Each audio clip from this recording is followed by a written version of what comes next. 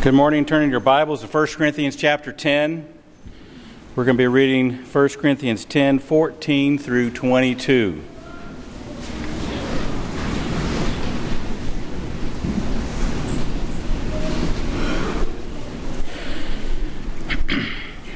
Therefore, my beloved, flee from idolatry. I speak as to sensible people. Judge for yourselves what I say. The cup of blessing that we bless, is it not participation in the blood of Christ? The bread that we break, is it not a participation in the body of Christ? Because there is one bread, we who are many are one body, for we all partake of the one bread. Consider the people of Israel. Are not those who eat the sacrifices participants in the altar? What do I imply then? That food offered to idols is anything, or that an idol is anything? No, I imply that what pagans sacrifice they offer to demons and not to God. I do not want you to be participants with demons. You cannot drink the cup of the Lord and the cup of demons. You cannot partake of the table of the Lord and the table of demons. Shall we provoke the Lord to jealousy? Are we stronger than He? Our responsive psalm comes from Psalm 116.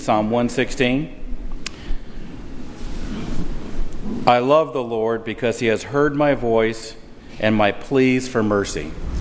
Because He inclines His ear to me, therefore I will call on Him as long as I live. What shall I render to the Lord for all His benefits to me? I will lift up the cup of salvation and call on the name of the Lord. I will pay my vows to the Lord in the presence of all His people. I will offer to you the sacrifice of thanksgiving and call on the name of the Lord. I will pay my vows to the Lord in the presence of all His people. Praise the Lord. This is the word of the Lord. Thanks be to God.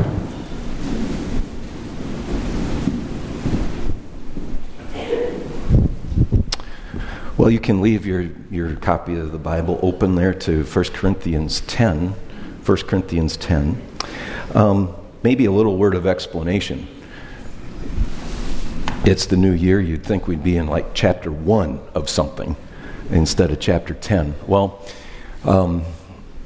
you may have seen already in the bulletin worship tools, Dave, Deb, Nancy, and I will be traveling the next 2 weeks or so. And I'll be gone 2 Sundays, so Ken Wiest and Rich McCarroll will be here those 2 morning Lord's Days. Doug Gent will be covering the evening in a little study through Colossians.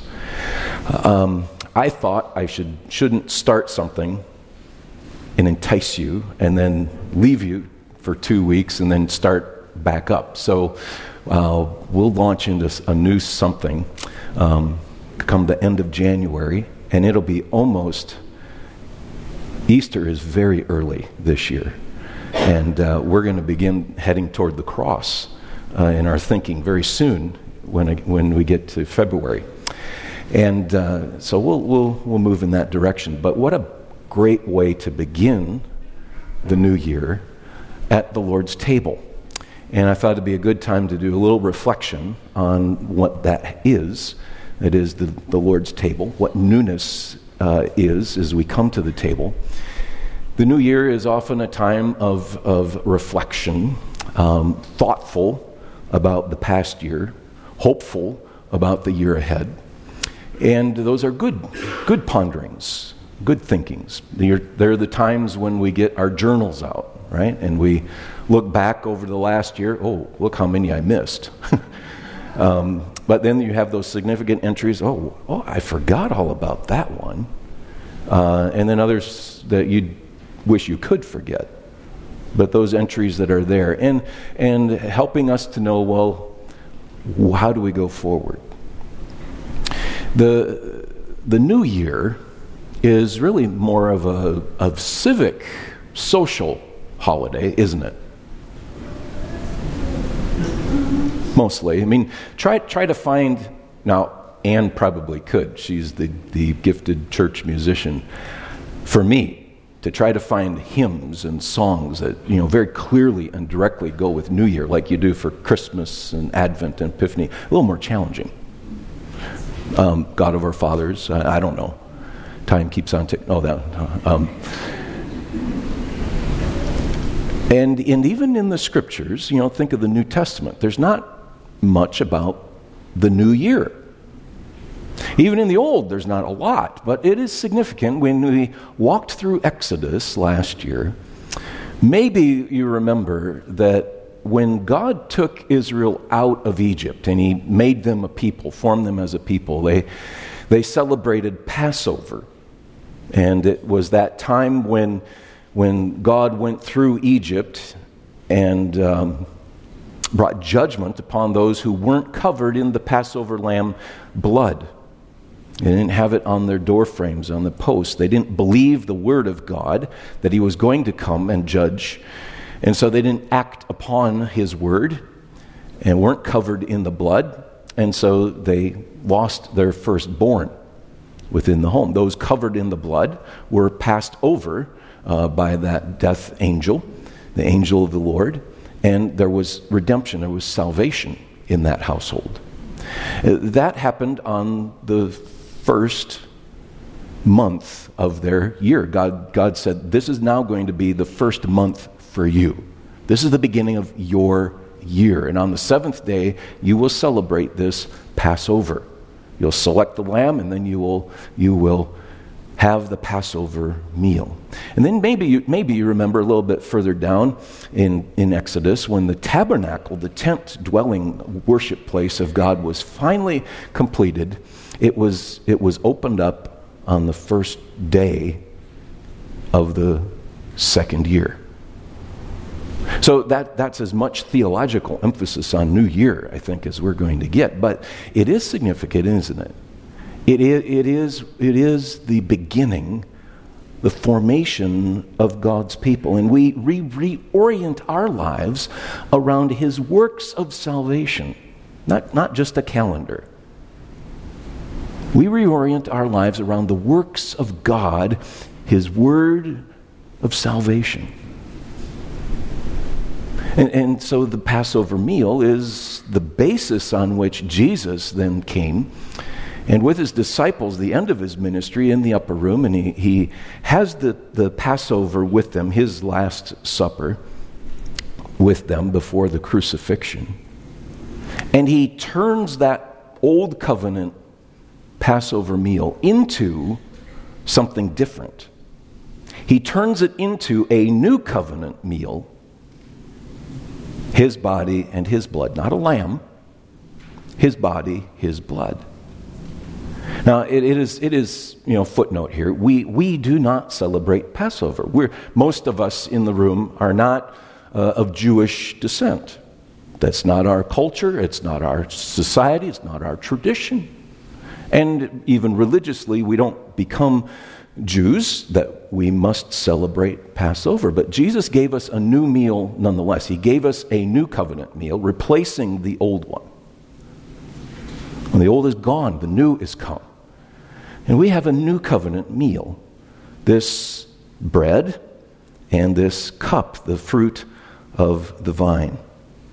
Now in 1 Corinthians 10, Paul introduces the concept of the Lord's Supper to the church. And he just kind of mentions it really here as illustration for another truth point he's trying to get across. We do a quick scan through 1 Corinthians. He begins talking about the disunity that there is within that particular church body, the local church. Divisions over who's the best teacher, their best radio personality that they listen to, the best podcasts, and all those kinds of things. They're divided over who they're going to follow, their best theological figure. He says that ought not be at all within the local expression of the body of Christ. But because of the division, and even though it was over Bible teaching, it led to disunity and impurity. When we begin to fall apart communally, we begin to fall apart in our view and understanding of the church, we will fall apart morally, ethically. Where there isn't church unity, there cannot be purity. And it'll be applied in many different ways. In this context for the church in Corinth, they really did struggle with overt idolatry. And they're not that far removed from the Old Testament days in that even the general cultures and societies of the nations understood that eating together is religious. It has spiritual significance. So even when they would go to a pagan temple and shrine, it involved eating things that had been sacrificed to the idols. It also involved other things physically that would be impure, inappropriate relationships that were supposedly sanctified unto the gods. Now, that's the direct application that Paul's dealing with in Corinth. But the principle is they've been divided in terms of a people, a body of Christ, and it's enabled them to be loosey-goosey on the purity side of life. The way you envision, the way you conceptualize worship will, shall we say, flesh itself out in the way we live. Now, Paul will come again to the teaching on the Lord's Supper. Usually we would read from 1 Corinthians 11 when we think of this. But we'll stay with these few verses here in chapter 10. Notice in verses 16 and 17 in particular, there's a few helpful insights as to what's going on when we come to the table. One is that this is a table of blessing. Blessing. We read from the Psalm 116, the cup of blessing, the cup of salvation. Here, Paul refers to something called the cup of blessing. It's a technical term. Verse 16, the cup of blessing that we bless. The cup of blessing that we bless. Is it not a participation in the blood of Christ? Is it not one translation says communion? Is it not a communion in the blood of Christ? And that is where we get this term communion when we talk about the Lord's Supper or the Lord's table. And it really is simply the word koinonia, fellowship. We fellowship in the blood of Jesus. I know that sounds a little strange, but the cup of blessing is a technical term that Jesus gave in reference to this new meal that he's creating. The cup of blessing was the last cup in the Passover ceremony. And they've come to the end of the meal, and then Jesus says, okay, it's done. That old meal's gone. Now this cup is the new covenant in my blood for the forgiveness of sins. This cup is the cup of blessing, and this is the one that Jesus shared with his disciples as the new covenant. This is the one that Paul refers to as the cup of blessing. And it's a blessing both ways, right? The cup of blessing that we bless. We receive the blessing and we give the blessing. It's reciprocal. It's a relationship. Now, later in verse 21, he's specifically going to say this is the cup of the Lord. The cup of the Lord. And so the blessing is the Lord's blessing. The Lord's blessing to and for his people. Are you blessed? I recognized lately, actually, and I finally overtly said it last night. We were praying before the meal, and I was kind of covering the kids in general, wherever they are and whatever they're doing, and say, Lord, bless them and bless them, and then a few families blessed. I realized I'm getting off just the Thanksgiving for the meal that's coming in, so I had to stop. And I said, I've been saying bless a lot, haven't I, lately? They're They're pleasant with me. They just listen. Don't critique or accuse. They're very gracious. And we will do that. Even the phrase, God be with you. It's fraught with meaning. The Lord be with you is be victorious. Live as a conqueror. That's what is given to David as he goes out to fight Goliath. The Lord be with you. Right?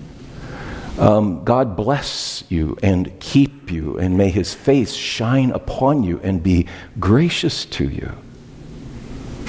We can use those terms and phrases as simply, formulaic, without really even thinking, or to fill in because I don't know what else to say. But at the same time, the Holy Spirit, Romans 8, intercedes for us when we don't know what to say. Praise God. He knows exactly how to bless you when I don't. Your loved ones don't. They're praying, God bless you and keep you. And God will for his people. He will. He's promised he will. And this is the visual of his promise. This is a tangible, concrete expression of his promise that he will keep you and bless you. Now, our songs of praise and prayer this morning have focused on this blessing of grace. In thinking about what to speak today, one place that my mind and heart has gone in recent months is that virtue of grace, that perfection of God, grace, and that's our name. And what does it mean for us to be a culture of grace? So I suspect that'll be some things we'll be thinking about and talking about in the year 2024, of intentionally living out a culture of grace. And again, it's one of those terms that, what does it mean? It can mean almost anything we want it to. It fills in the gaps. But here is, I'll go to Ephesians 1 and went to Ephesians 2, but the same phrase repeats here. I'm tempted to read this whole section. I don't know. How am I doing? No. Ephesians 1, verse 3. Blessed. That's how I got here. The cup of blessing. Blessed be the God and Father of our Lord Jesus Christ, who has blessed us in Christ. You see the reciprocal relationship. Bless God because he's blessed us. What a beautiful thing. Blessed be the God and Father of our Lord Jesus Christ, who has blessed us in Christ with every spiritual blessing in the heavenly places. You're lacking nothing. Nothing. He has blessed you with every possible, conceivable, from an infinite mind of God, spiritual blessing. And he goes listing on some of these things. Verse 4, he chose us in him before the foundation of the world that we should be holy and blameless before him. In love he predestined us for adoption as sons through Christ according to the purpose of his will. And here's that phrase, to the praise of his glorious grace. It is the praise of his glorious grace with which he's blessed us in the beloved. Grace is that source of all spiritual blessing. And then he goes on in verse 7, verse 11, verse 13, this significant phrase, in him, in Christ. In him, 3 times, well, it's more than 3, but these are 3 really stand out within the structure of the verses. Verse 7, in him we have redemption through his blood, the forgiveness of our trespasses. In him, verse 11, we've obtained an inheritance. And verse 13, in him also, and he goes off talking about how you received it through the gospel. But in him you also were sealed with the promised Holy Spirit. In him you have redemption. In him you have an inheritance. In him you have the sealing presence of the Holy Spirit. Now that really ought to resonate with the people that had been adopted into the family of God. These are his promises to us. These are his provisions for us. And in the wake of 2023 and in the scope of 2024, we have everything we need and more to the glorious praise of his grace. He's blessed us, and so we bless him. This is the cup of blessing.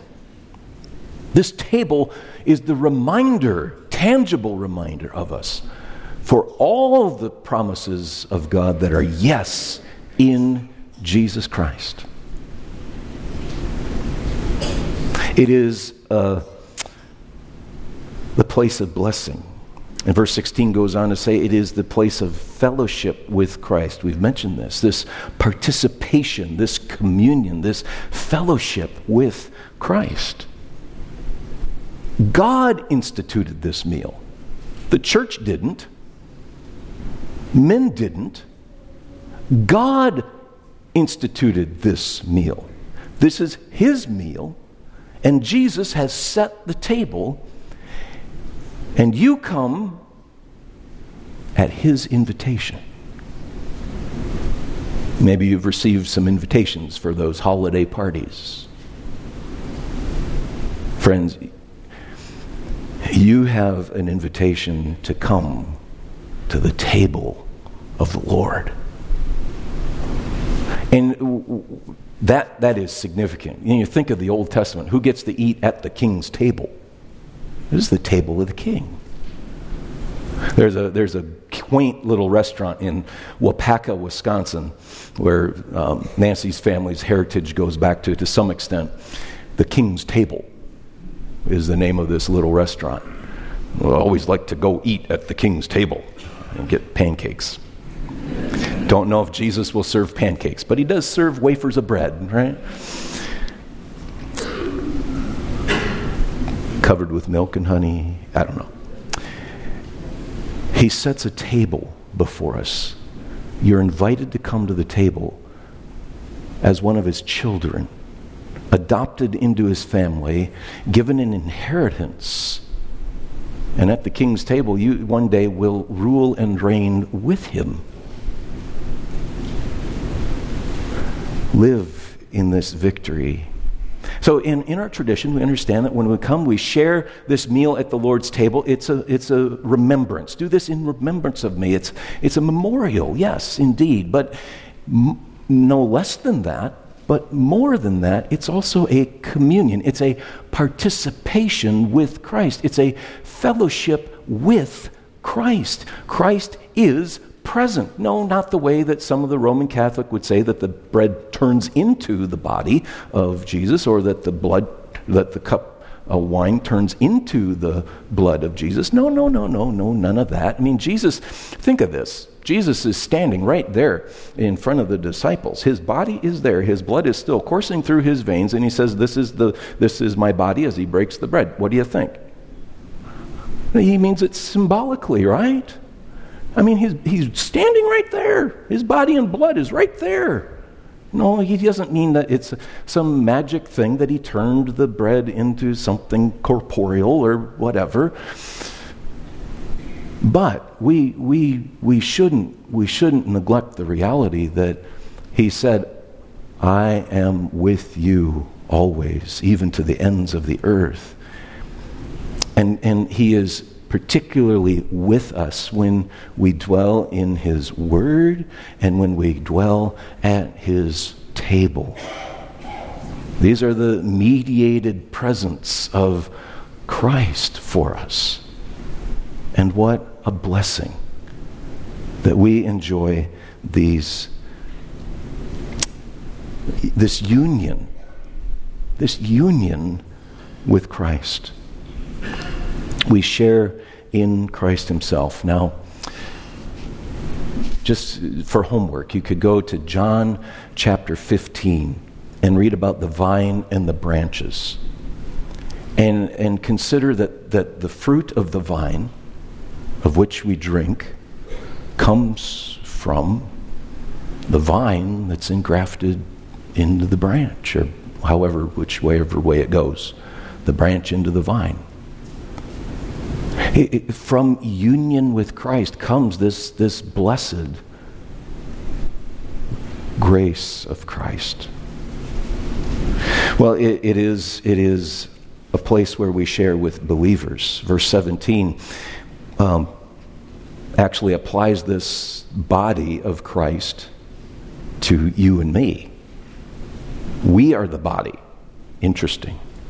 Because there is one bread, we who are many are one body, for we all partake of the one bread. We together are the body. When the church gathers together, there's something unique, there's something distinct, there's something special that happens when we gather together, and we eat together. Very difficult to eat when we're not together. We eat when we're together. And indeed, this was a meal. And he goes into chapter 11 and explains the whole problem, that some of them got there early out of work, and others got late out of work. And those that were there early started eating first. And those that got there late, got the leftovers. And some were drinking a little too much communion juice. And were a little tipsy by the time the latecomers arrived. Now, that's a whole different way of thinking about communion, isn't it? But they ate together. It was a meal that they shared together. We get the hors d'oeuvres, which is okay and fine as far as it goes. But we miss the import that this is something we do when we're together and we eat and dwell. And the bread represents, among several other things, this unity. Consider the bread, just briefly. We make it out of flour, which is ground grain of some kind or another, which comes from a stalk which had been planted by seed into the ground. Well, you put the flour and oil and water and yeast together and mix it, and it's this emulsified dough. Now when you have really hearty whole grains, I suppose you can say, there's a grain of wheat, and there's a little grain of rye. But mostly it's all mixed together, really ground up, and you really don't distinguish, there's Todd and there's Nancy. We become one in the body of Christ.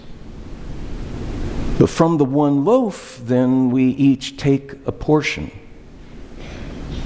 And it represents the unity that we have as one loaf, one body. And it's all kind of built in the whole process of how bread is made. The whole picture is one of death, burial, and resurrection. Paul picks up on this. Paul, when he considers bread, thinks about Jesus, remember Jesus says, I'm the bread of life who comes down from heaven, John chapter 6. And then Paul in 1 Corinthians 15, talking about the resurrection, he uses the seed as an analogy. He says, what you sow doesn't come to life unless it dies. What you sow is not the body that is to be, but a bare kernel, perhaps of wheat or some other grain. But God gives it a body as He's chosen, and each kind of seed its own body. When the seed goes into the ground, it's buried, and it dies. And from it, life comes. And that life then is the fruit that brings life to you. Death, burial, and resurrection is all represented in the way plants grow, and particularly by the time we get the bread. That's the image. Death, burial, and resurrection. The cup is much the same way. Wine goes through a very similar kind of death, burial, and resurrection.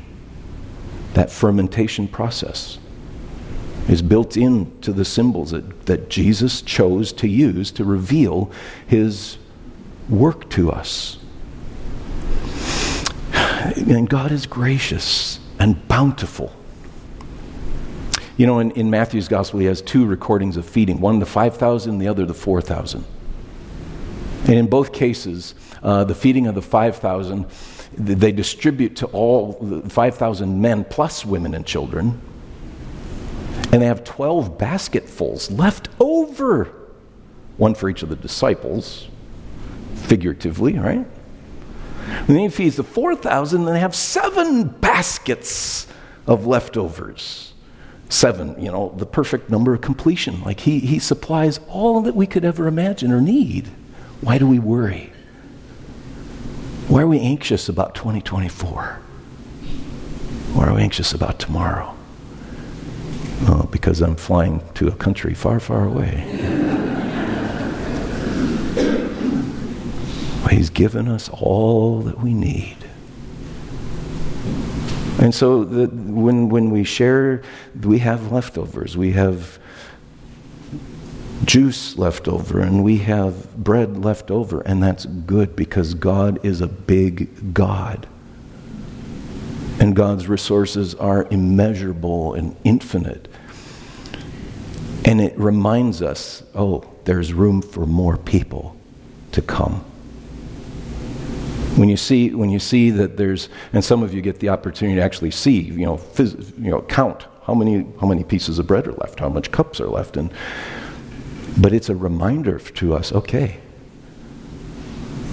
we can invite more people to come to the banqueting table, to be adopted into the family of God.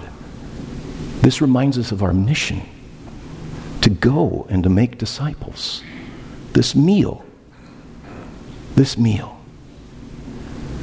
And it's ever expanding. Ever expanding. Do I have time for this one? No. What a hopeful person. Okay, we'll try to find a middle ground. Do you remember in Exodus and the Passover that they were to make this bread without leaven? And we walked through that, and the whole picture there was hurry up. You got to get out quick. You don't have time for it to leaven and rise. Make quick bread and get out. I love quick bread, don't you? I learned that most of the quick breads I like actually do have some kind of leaven in them. I was thinking they're all unleavened, but they're not. That's another story. When we come to the New Testament, there is a reality and a truth that Jesus does use leaven to teach about the sin of the Pharisees, the hypocrisy. It looks bountiful and big and beautiful, but it's nothing to it. But when Paul uses the idea of leaven in the Corinthians, he's talking about people. People. The impurities of people who have forgotten about worship, the priorities of worship, the purities of worship, and their lives then have gone amok. They might look bright and shiny on the outside, but impurity marks their soul. And he says that leaven is to be put out. It doesn't mean that we are limited to only unleavened bread. In fact, I would argue the other way. For think of the parable that Jesus talks about the kingdom of heaven. He says the kingdom of heaven is like leaven that expands. It grows. And me not being Jewish or Israeli, being a hoi polloi, being a Gentile, being one of the nations, and not even a good one like most of you. I'm from a pagan Viking place. But God has invited me, of all people, to come to his banqueting table. And his banner over me is love. The nations are invited, and the loaf is ever expanding, and it too, in symbol, reminds us that the nations are included in the blessings and benefits of God's salvation. It brings joy to our hearts that we're here. And it brings a motivation in our hearts to go and bring in the nations. Some thoughts on this, the Lord's table. Shall we pray? Indeed, Father, we thank you for these words that are here. These words that envision for us all that you are for us in Christ. Now, as we turn to the table and as we mark this new year beginning with worship and being reminded of all of your benefits to us, may now this be a moment of renewal for us, of recommitment, but not a pulling up of our own selves by our bootstraps, but a resting in the completed work of Jesus Christ, which is emblemized here. And the giving of his body, the giving of his blood, all of grace for your glory. Amen.